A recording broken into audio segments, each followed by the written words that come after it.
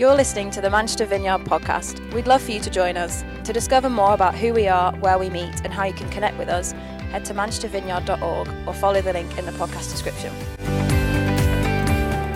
Guys, good morning. Happy New Year. I don't know if I can still say that. I don't know how long you get to still say that, but I feel excited for all God is going to release and deposit in us in this year. And I'm starting a new series today called Investing. But before I jump in, I just wanted to share something. I don't know if you've noticed. I've kind of noticed that church leaders, not just locally, often nationally, but this year I've particularly noticed it. I don't know why, just this year, all around the world.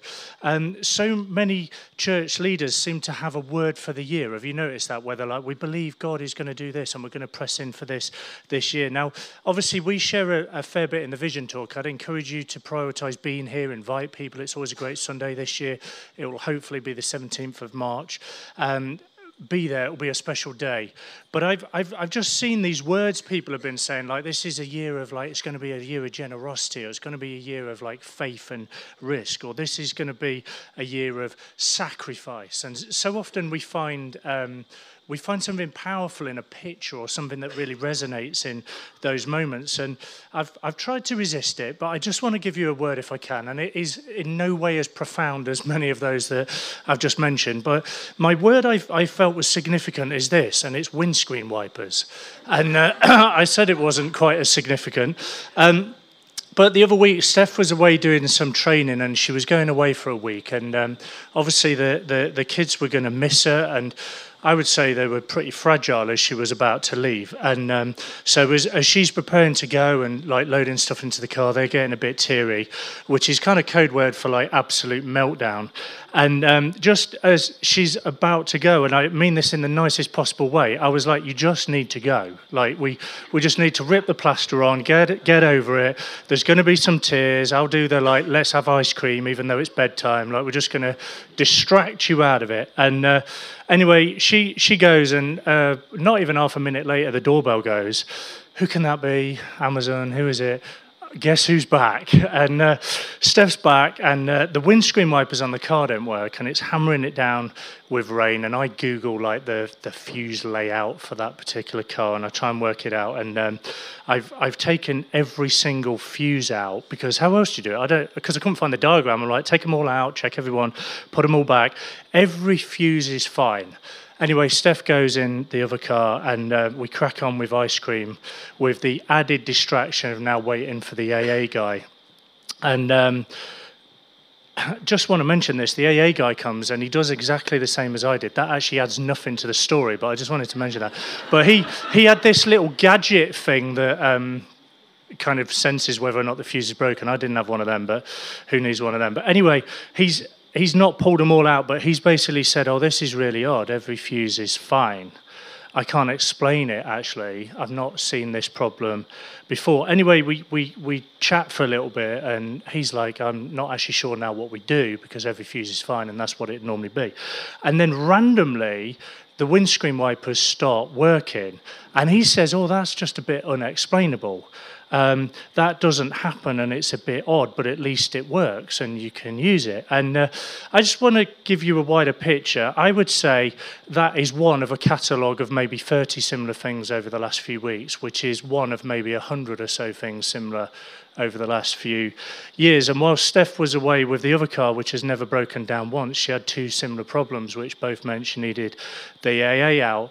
And both of them were things that turned out to not be things, but they were things, if that makes sense. And now you're all looking at me like I'm slightly mad and a bit confused, because it is actually so bizarre. So I sent a good friend of mine a voice message, and I said, mate, this is absolutely ridiculous. In my head, I'm telling myself to shut up and get a grip. It is windscreen wipers.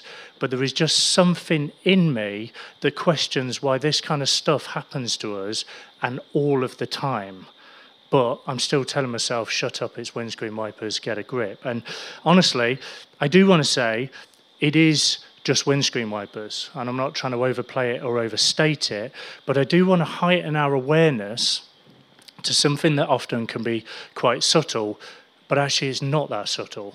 But when you have a number of things, they wear you down, and there is a resistance to the thing that you're trying to do. And what that does is it often dilutes you and it distracts you from all that we're called to. And so I deliberately give you the picture of windscreen wipers because I think many things like that will happen over this coming year, not on that low level significance, but there will be health challenges, there'll be relational tensions and collisions, there will be breaking appliances, there will be house sales that are just delayed and delayed and delayed, there'll be house renovation projects that seem to drag and get stupidly complex, there'll be employment obstacles, there'll be dynamics with neighbours, there'll be many, many, many things. There have been, there are, and there will be.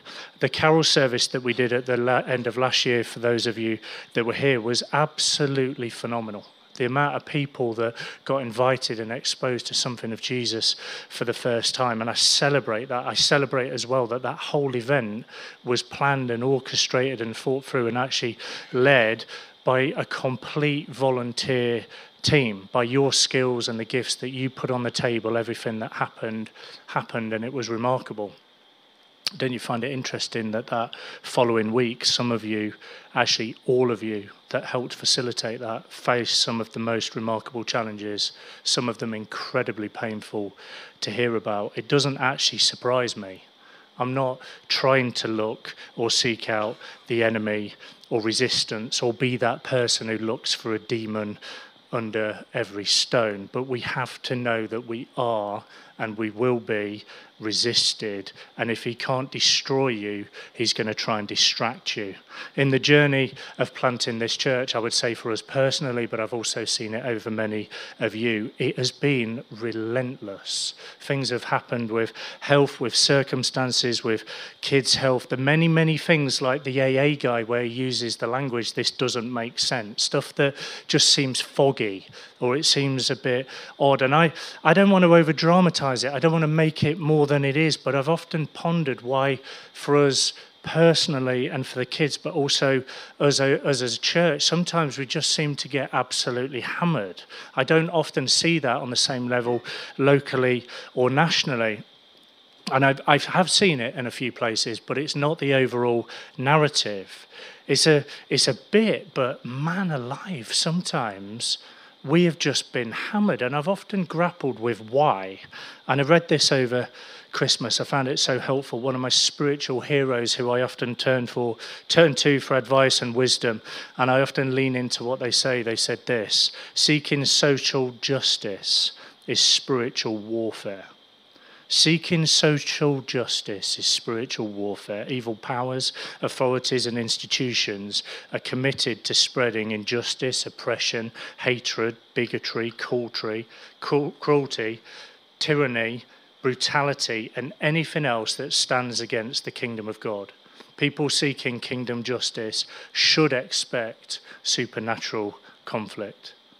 I often say it of conflict, but I'd say the same of spiritual warfare, that we should expect it, we should examine it, and we should endure it.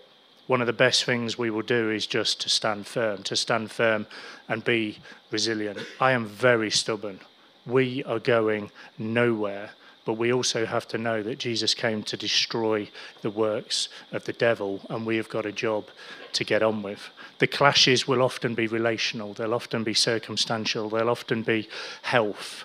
As we start to press into new things, we often see it when people start Alpha or we do things like Freedom in Christ. It's often resisted, as we've done all that we've done with 422. There's no wonder we have rattled a cage. And these things often become something that we just learn to live with.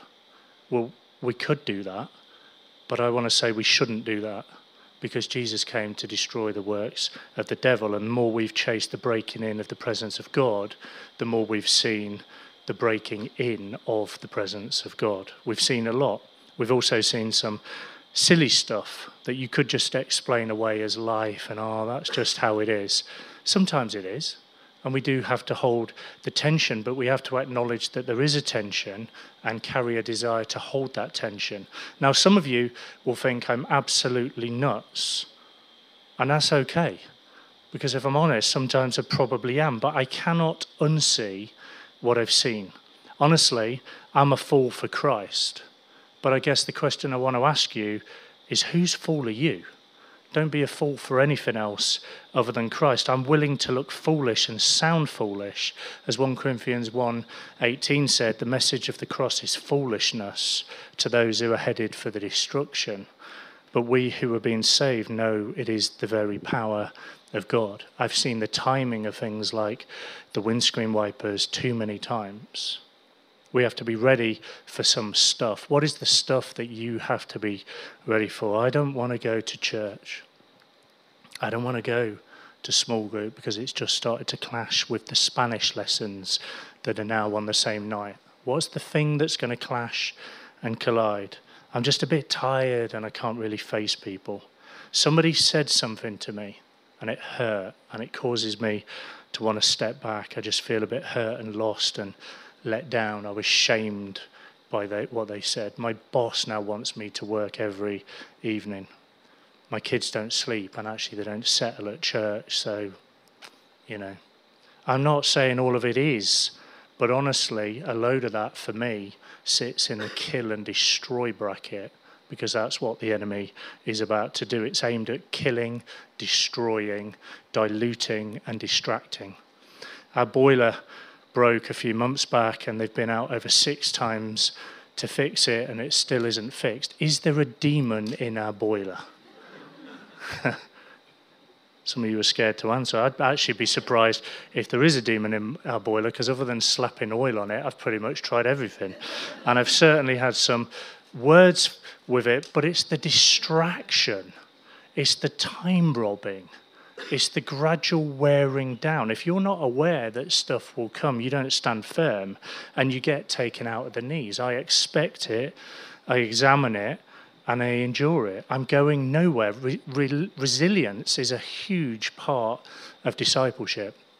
I don't want to kill the windscreen wiper analogy, but you've got to keep the dirt off the screen. As we go into this new year, you need to see clearly. Bird poo takes a heck of a lot of screen wash to get off your windscreen. That's my top tip for the day. But you've got to make sure you top up the screen wash. Make sure you invest in discipleship, in relationships that disciple you and you disciple others, in short accounts, in worship, in prayer, in times together often and regularly. Forgive someone. Forgive people. Let it go. It's robbing you. It's not robbing them. Believe in someone again. I'm going to keep believing in the unbelievable, and I'm going to keep giving and having second chances for the no chances, and I'm going to keep having hope for the no hopers, and I'm going to keep trusting in the untrustable. Why? Because that's what Jesus did, and that's what he taught us to do. When we've got big problems or we've got little problems, when we've got any kind of problem, we take it to Jesus because he's the one. I don't know if they still do this, but in Formula One, they used to have these tear-off things on the helmet, like 7 or 8 per race. It had a little tag. It was like a little film thing that after a number of laps, when the dirt and the grime had built up and they started to have blurred vision, they'd just rip off the next layer to have clear vision again every 10 laps or so. You've got to have your tear-offs in place. Don't let the grime build up. Don't let the unforgiveness, the unrepentance, the bitterness, the frustration, the isolation, the pride, whatever it is, don't let it build up. You've got to get it off your screen and your field of vision. And if you don't, it's going to limit what God has for you, and it's going to limit what God has for us, because you're supposed to be part of it, and it's going to distract and dilute all that he's called you to invest in. We've got to be immovable and have a refusal to accept, oh, that's just the way it is. My marriage is kind of heading towards over. Well, what if it isn't? No hope of a relationship. Well, what if there is hope? A health concern that just will not shift. Well, what if it did shift? What if the thing that you have, or the limitation that you've learned to live with, came face to face with Jesus? Because that's where we need to put it. And the more we've gone at it, and the more we've gone at it with that lens and that mentality, the more we've seen God do. Absolutely, we've seen pushback, a resistance, but we expect it, we examine it, and we endure it, and we continue to press in for kingdom breakthrough. The point of our lives is not to get smart and rich or even be happy. The point of our lives is to discover God's purposes for us, to make them our own, and to learn to love God above all else, to love our neighbour as ourselves, and then love and learn to align that love to seek first the kingdom of God above all else, refusing to get diluted in our love for the church. Have you noticed your love for the church sometimes gets diluted? It's a classic textbook trick of the enemy. If this is the bride of Christ, when you turn your back on the church, you turn your back on Christ's bride. You may have been disappointed or even hurt by someone else, but that's no excuse to give up on the church, because a follower of Jesus will never thrive apart from the local church. So you can bet, not that we bet, but you can almost guarantee that the enemy will try and rob and dilute it. It's many times Steph and I have had to lick the wound, heal the wound, seek out forgiveness and repentance and go again, because we want to destroy the works of the devil rather than ourselves be destroyed and diluted. Don't get taken out.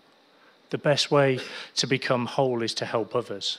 You know, a direct path to healing and ministry is actually just reaching out to the needy. It's reaching out to others. We get well by helping others get well. So often we get caught in the trap of thinking, here's what I need.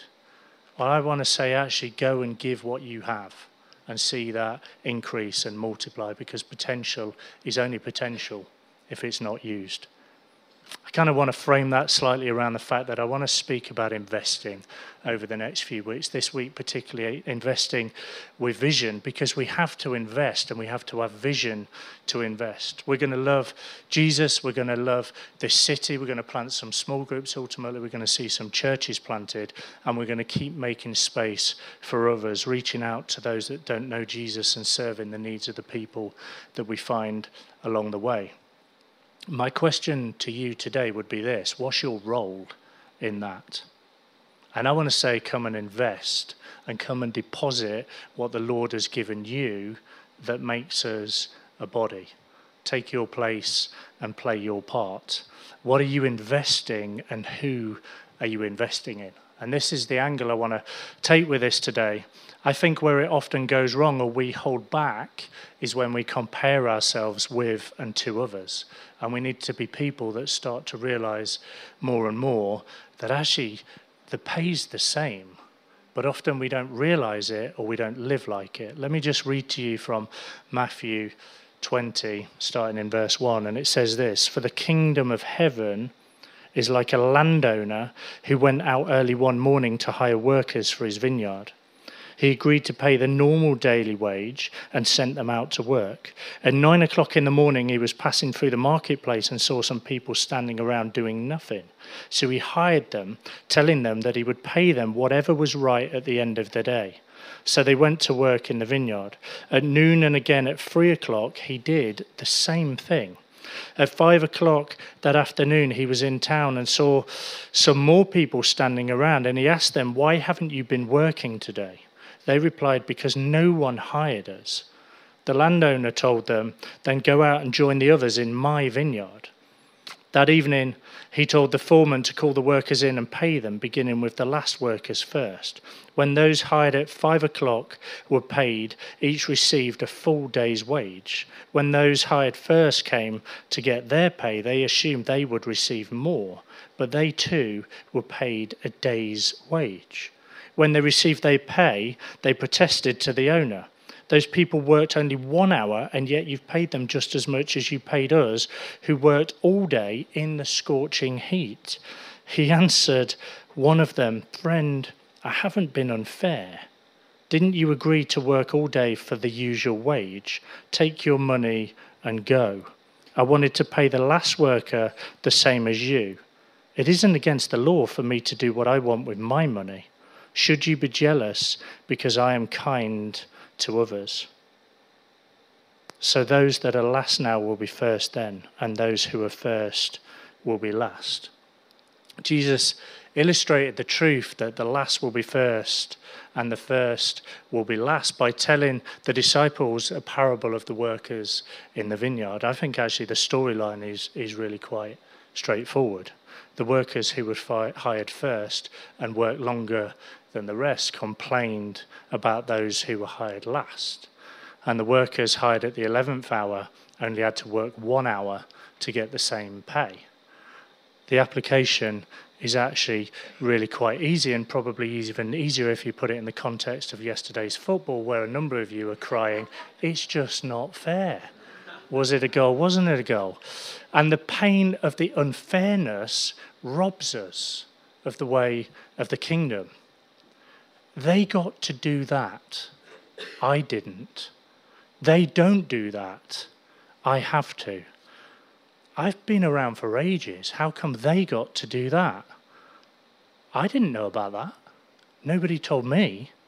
I've been here longer. You haven't. I think this parable speaks into all of that. This parable may as well also be called the don't scroll through Instagram and compare your life to somebody else's parable. Have you ever done that? What jumps out is God's grace is surprising. It surpasses our normal expectations or barriers or framework for understanding. Normally, a story that's all about people not getting what they deserve kind of jars with us. It's not fair. Well, that's kind of exactly the point, because it's not about fairness. It's about God's grace, and the salvation we find and come to know and experience actually isn't fair. He does what we couldn't expect according to the thing that we could never earn. God doesn't owe us salvation for the thing that we've done. He gives us salvation despite everything we've done. It's a free gift of divine mercy. God owes us nothing and yet gives us everything. It's surprising. And it's not just surprising, it's sovereign. God is under no obligation to extend his forgiveness to us. And that's the good news, because we're actually unable to save ourselves, and God is wonderfully surprising and gloriously sovereign. And here's the point really that I want to make. We've already got way more than we deserve. And our vision should be, with that understanding, not to limit anyone else, because we have to stop making it about us. It's not my time. It's really not. Oh, it's my time. It's not my time. Often we limit others because we grapple with what's ours. I'm due the pay. They haven't done anything to deserve or to earn that. Well, nor have we, because it's all surprising and sovereign grace. But I've been in this church for 3 years. It's somebody else's turn to do the hard work. I've thought that many times. But I'm not sure it is. Nobody ever said it would be easy. If you want to be first, be last, and be the servant. I've only been here a few weeks. I can't get involved yet. Well, I'm not sure you need to wait or to see yourself on the edge of something. But I'm the only one who can do that. Well, I'm not sure that's true either. Because often we want to make things depend on us and be centered around us, and it gives us some kind of sense of security or identity, both of which should be coming from the Father and not from things anywhere. And I don't say any of this to belittle or to undermine the things you're doing, but we have to call out in ourselves our motives and the behavior that can go off track if we don't center it around Jesus. But they don't have the experience or the knowledge that I do. Well, sometimes that can really get in the way, because knowledge puffs up, but love builds up. 1 Corinthians 8, verse 1. But while knowledge makes us feel important, it is love that strengthens the church. Anyone who claims to know all the answers doesn't really know very much. That's actually a really uncomfortable read, isn't it? Matthew 20, verse 3, at 9 o'clock in the morning, he was passing through the marketplace and saw some people standing around doing nothing. So he hired them, telling them he would pay them whatever was right at the end of the day. Sometimes the Lord puts people to work from a standing start. Did you see that in that passage? They were standing around doing nothing. You know, whenever it becomes about gifting or about us, we're kind of in a dangerous place, because it needs to be about a reliance on the overflow of him and it's all about him who gets to use us in the way that he wants. Jesus believes in the unbelievable. We don't get to use the I'm not and I can't excuse, because it's never about ability. It's always about availability. He doesn't call the equipped, he equips the called, and he's trying to draw you in. If we're going to be all that we believe God is calling us to be and to do as a church, we need you to see that and realize that he's calling you and calling us to invest. I was hearing a story this week of a guy in a vineyard who said, I'm going to start a business with the sole basis and reasoning to invest as much money as I possibly can in the local church. In a year, he'd gathered and given hundreds of £1,000s to sow into the kingdom. I want to ask you, what's in your hand? What are you investing? What soil has he put in your life that you can invest in and embed yourself in? What work relationships do you have that aren't just there to pay the bills? They're people that Jesus has put you around to put and to place a deposit in. I don't try and convince you to join a small group just so that you've got something to do on a Wednesday and Thursday night, so that you've got another place to go where they can put the heating on and you don't have to. But I try and convince you to go to something like that, because I think the way of Jesus is the way of discipleship, and the way of discipleship is walking life and faith out alongside others who mold us and shape us, and we invest in them and they invest in us. And as we do, the Father takes our deposit and he causes it to grow and bear fruit beyond anything that we thought was possible. Have you ever thought about what you've settled for? I read a really powerful story this week where a young boy was walking down a country lane, and he's got attached to a little piece of rope. It's attached to a ring, and the ring is through the nose of a bull.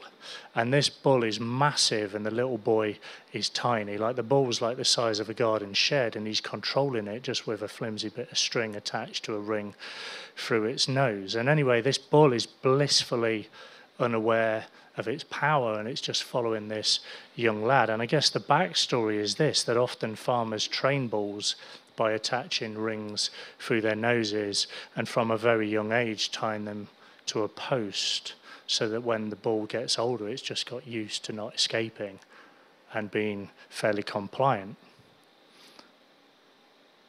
It's become so compliant that it doesn't even know it can break free, which means on this particular occasion with this little boy, this giant of a beast is being controlled by a young lad without realizing it can escape. Now, tragically, I think many of us live like that. I just want to widen this out for a moment. You can be free. The addiction, the pornography, the lust, the comparison, the body image, the anger, the self-loathing, the laziness, the bitterness, the thought patterns that spiral, the trappings of culture, whatever it is that has got you tied to the post with the ring through your nose doesn't need to be so. Romans 6, verse 17 puts it like this: thank God, once you were slaves of sin, but now you wholeheartedly obey his teaching that we've given you.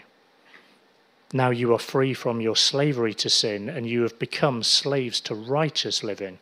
Because of the weakness of your human nature, I'm using this illustration of slavery to help you understand all of this. Previously, you let yourselves be slaves to impurity and lawlessness, which led even deeper into sin. But now you must give yourselves to be slaves to righteous living, so that you will become holy. You have been set free from sin because of Jesus. But so many live in the experience of being enslaved by sin that they don't even know or fully realize Jesus can set them free. Step one is you have been set free. If you don't know that, you're never going to take step two. Step two is kind of the other side of the coin, not just freed from, but freed for. You see, you aren't just freed from the slavery of sin, you're actually to become a slave to righteousness. Allegiance isn't removed, it's just transferred. Verse 18, now you are free from slavery to sin, you have become slaves to righteous living. There's no neutral. There's no like, oh, how's it? It's like there isn't a middle ground. We have to just keep reminding ourselves of the truth of where we now are serving. We're serving Jesus. We're depositing and investing in his kingdom. We recognize who we are. We're recipients of grace, which is totally surprising, overwhelming, and undeserved. And we realize what's happened, transformation through the power of the cross, and then we go and live out the mandate that he's put on our lives. All I ever do is take a step further in, and all it ever does is cost me everything that I've gained to date. But we go again, and we go again, and we go again, because we're just a fool for Christ. Philippians 1 verse 20, for I fully expect and hope that I will never be ashamed, but that I will continue to be bold for Christ, as I have been in the past. And I trust that my life will bring honor to Christ, whether I live or die. For me, to live means living for Christ, and dying is even better. But if I live, I can do more fruitful work for Christ. Living is investing. We've got to have a vision to invest. Don't just roll on as it was or as it's always been. Don't get taken out by that windscreen wiper stuff. I can do more fruitful work for Christ. That's a mandate. I want to say today, go again, go again, go again, because the pay's the same. Don't get caught in the jealous thing. Don't get caught in that, well, that was meant to be mine. Or that's how we used to do it, or I know best and I know the right way. Don't get taken out by the pain. Oh, I've given so much and no one noticed, or I've done this and it didn't bear fruit. Or don't get burnt out or hurt. Don't get taken out by the health thing or the circumstance thing, or don't end up getting isolated. Whatever the thing is that you're facing, just don't get taken out by it. I'm not trying to belittle that or limit the fact that you've had hurt or pain, but I just want to give you that picture that sticks in your mind, because honestly, sometimes the bird poo really does stick on the windscreen, and you've got to work fairly hard to get it off, and it can be messy. But goodness me, get it off. Because if I live, I can do more fruitful work for Christ. Come and be alive, and come and be fully alive. Matthew 20, verse 14. I wanted to pay the last worker the same as you. Is it against the law for me to do what I want with my money? Should you be jealous because I'm kind to others? The kingdom is all about releasing and letting others in and investing. We only really get it to give it away. Verse 16, so those who are last now will be first then, and those who are first will be last. What a joy it is to start to find ways to come last. Coming last is a fruit and a value of the kingdom. Don't give me the best job. Give me the job that no one else wants, because that's where I'm going to see the kingdom breaking in. If I see somebody being humiliated or belittled, how can I grab it so that they don't have to have it? How can I fall on the sword so that someone else doesn't have to? Now, I'm not talking about being a mug. I'm not talking about being holier than thou, but I'm talking about us increasingly starting to look and become and live more and more like Jesus, invest in our lives, our time, our talents, our hopes, our dreams, our wants, our desires, the things that we hold precious and have front and center, and saying, I don't want or need any of that. I just want what you want in the way that you want it, and I want to live like you, and I want to invest in your kingdom. Matthew 6, verse 19, don't store up treasures here on earth, where moths eat them and rust destroys them, and where thieves break in and steal. Store your treasure in heaven, where moths and rust cannot destroy, and thieves do not break in and steal. Wherever your treasure is, there the desire of your heart will also be. I know he's talking about money, but I just want to talk about investing. Matthew 16, verse 24. Jesus said to the disciples, if any of you wants to be my follower, you must turn from your selfish ways. Take up your cross and follow me. If you hang on to your life, you'll lose it. But if you give up your life for my sake, you will save it. Some of you, many of you will have had enough already to hang your coat on this morning. But for some of you, can I just go one paragraph further? I've always thought I don't just want to settle for what is. God has called us to this church in this time, in this city, with you. And that isn't by accident. And if it's worth going halfway, surely it's worth going the whole way. So we're called to this, and no windscreen wiper will cause us to let up. If we're called to be a Vineyard church in this city, and I'm not trying to in any way say we're better or we're the best, we aren't, and we really won't be, and we're not trying to be. But we do need to be what we're supposed to be, because that is what God has called us to be. So for some of you in this next stage of investing, it's going to be really understanding who we are. Vision and values is crucial to the formation of culture and infrastructure, and to the raising and releasing of leaders and formation. And my challenge to you is this: read all you can and learn all you can as quick as you can, to allow the development of the growth that is currently unfolding, because we're just at the start. But don't underestimate the part that you're being asked to play and invest for this next season, because we invest, and we invest with vision, because that's what and how the Lord blesses and grows the kingdom. Why don't we stand together?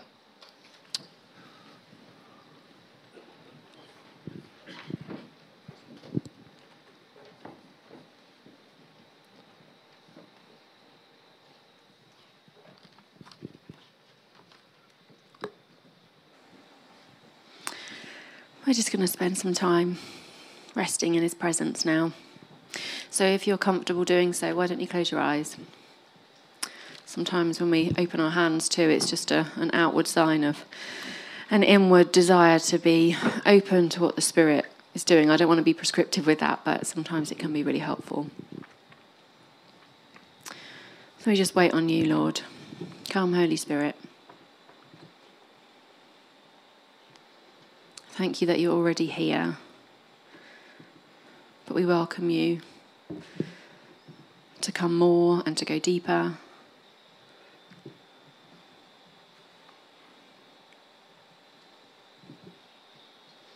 I pray that in this room there'll be a collective invitation in our hearts to your presence. That in our hearts now we'll all be saying and echoing, "Come, Holy Spirit." Thank you, Jesus.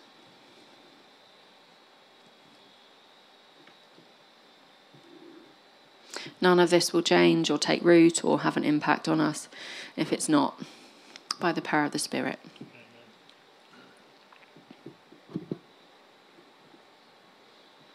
Thank you, God.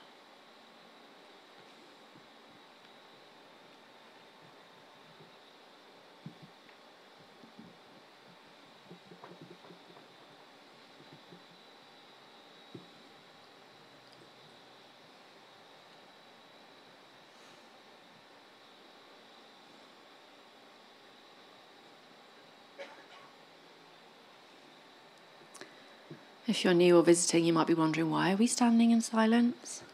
Why is nothing happening? It's because we love to just wait. We love to wait on the Holy Spirit. We don't want to add humanness or our own agenda to what he wants to do.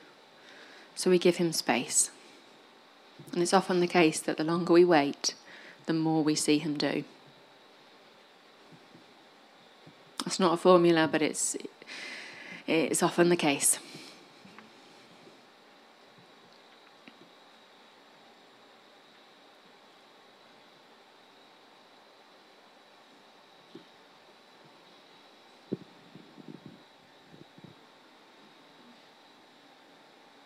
Can see the Holy Spirit resting on a number of you in the room. And I think there are probably a few specific things that the Holy Spirit wants to do among us this morning, and we're going to share some of those senses and those thoughts that we have. But we never want to squash what he's doing. We can never fully comprehend what he wants to do, so we're open to whatever he wants to do. I shared this morning right at the beginning that there was a sense that God may want to bring physical healing in a number of ways this morning. So if any of you have a word of knowledge, the sense was also that it might be that there may be people in the room who wouldn't ordinarily say that they get words of knowledge or hear from God in that way, but you might feel that something's been impressed upon you this morning, that there's a sense of some sort of healing that God wants to bring. And I'd love to invite you to come and speak to Hettel if that is you. She's going to stand at the side and you can just share those words with her. There's a few others I want to share. So words of knowledge for healing: tennis elbow in the right arm, a skin condition where a person has patches on their skin, and a heart condition where one of the valves doesn't work properly. I think it's sort of pumping out of sync. I sense the picture of the bull is quite powerful for some of you. You've been living with things that need to break, and the realization of the power of Jesus upon you. I think some of you have just carry like this is a made-up phrase, but it's like investment guilt. You just feel guilty about it. You're not good enough, or don't fit, or you don't know how to do it, or you want to, but circumstances don't allow it. I just think it's all little tricks of the enemy. I'd love to see that break off you. There'll be a number of other things and ways the Lord has spoken and stirred us this morning, but we love to make space and time to respond. Someone also shared with me this morning that they had a sense that there may be people here who are sort of experiencing deferred promises. So there's things that you feel that the Lord has promised you, and they've not been fulfilled, not yet, and you're in that place of waiting. And that waiting can be hard, but the Holy Spirit, the Lord, wants to meet you in that waiting. So why don't you respond? If there's anything that you'd like to receive prayer about, why don't you come out to the front now, and we'll make sure that people who are in small groups in the life of the church will come and pray for you.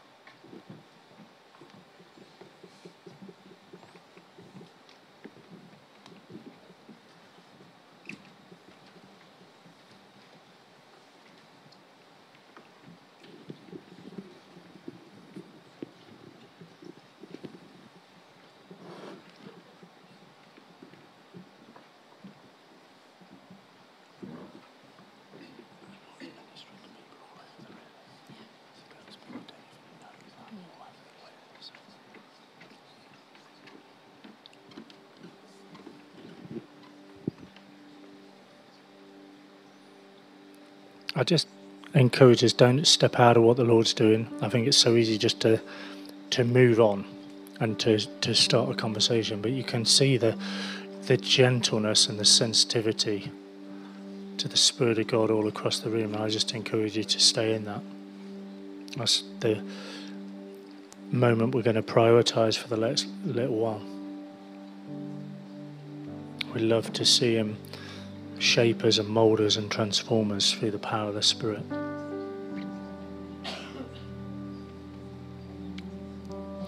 And if you're contemplating coming forward for prayer, please don't hesitate. This time is for you.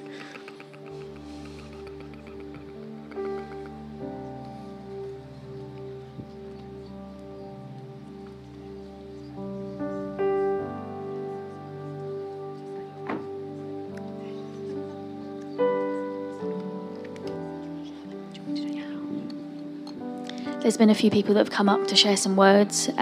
So one person got the sense from the Lord that someone's going to be healed from headaches that are usually in the front of the head and kind of go along to the right-hand side. Someone to be healed of left-sided sort of chest pain. And someone's right kneecap that's bothering them that is going to be healed as well. And one other person had a sense that the Lord wanted to start to speak to people through dreams. So that might be something that the Holy Spirit is depositing in you today. So just be expectant.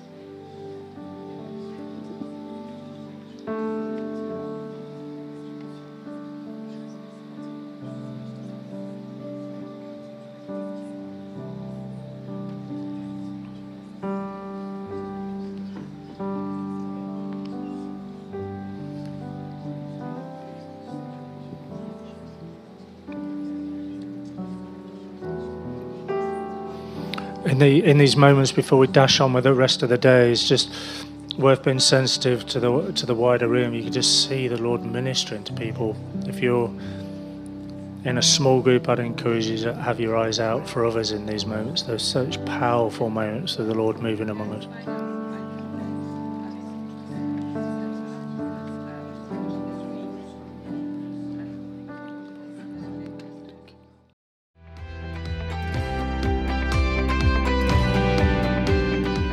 Thanks for listening. To find out more, head to manchestervineyard.org or follow the link in the podcast description.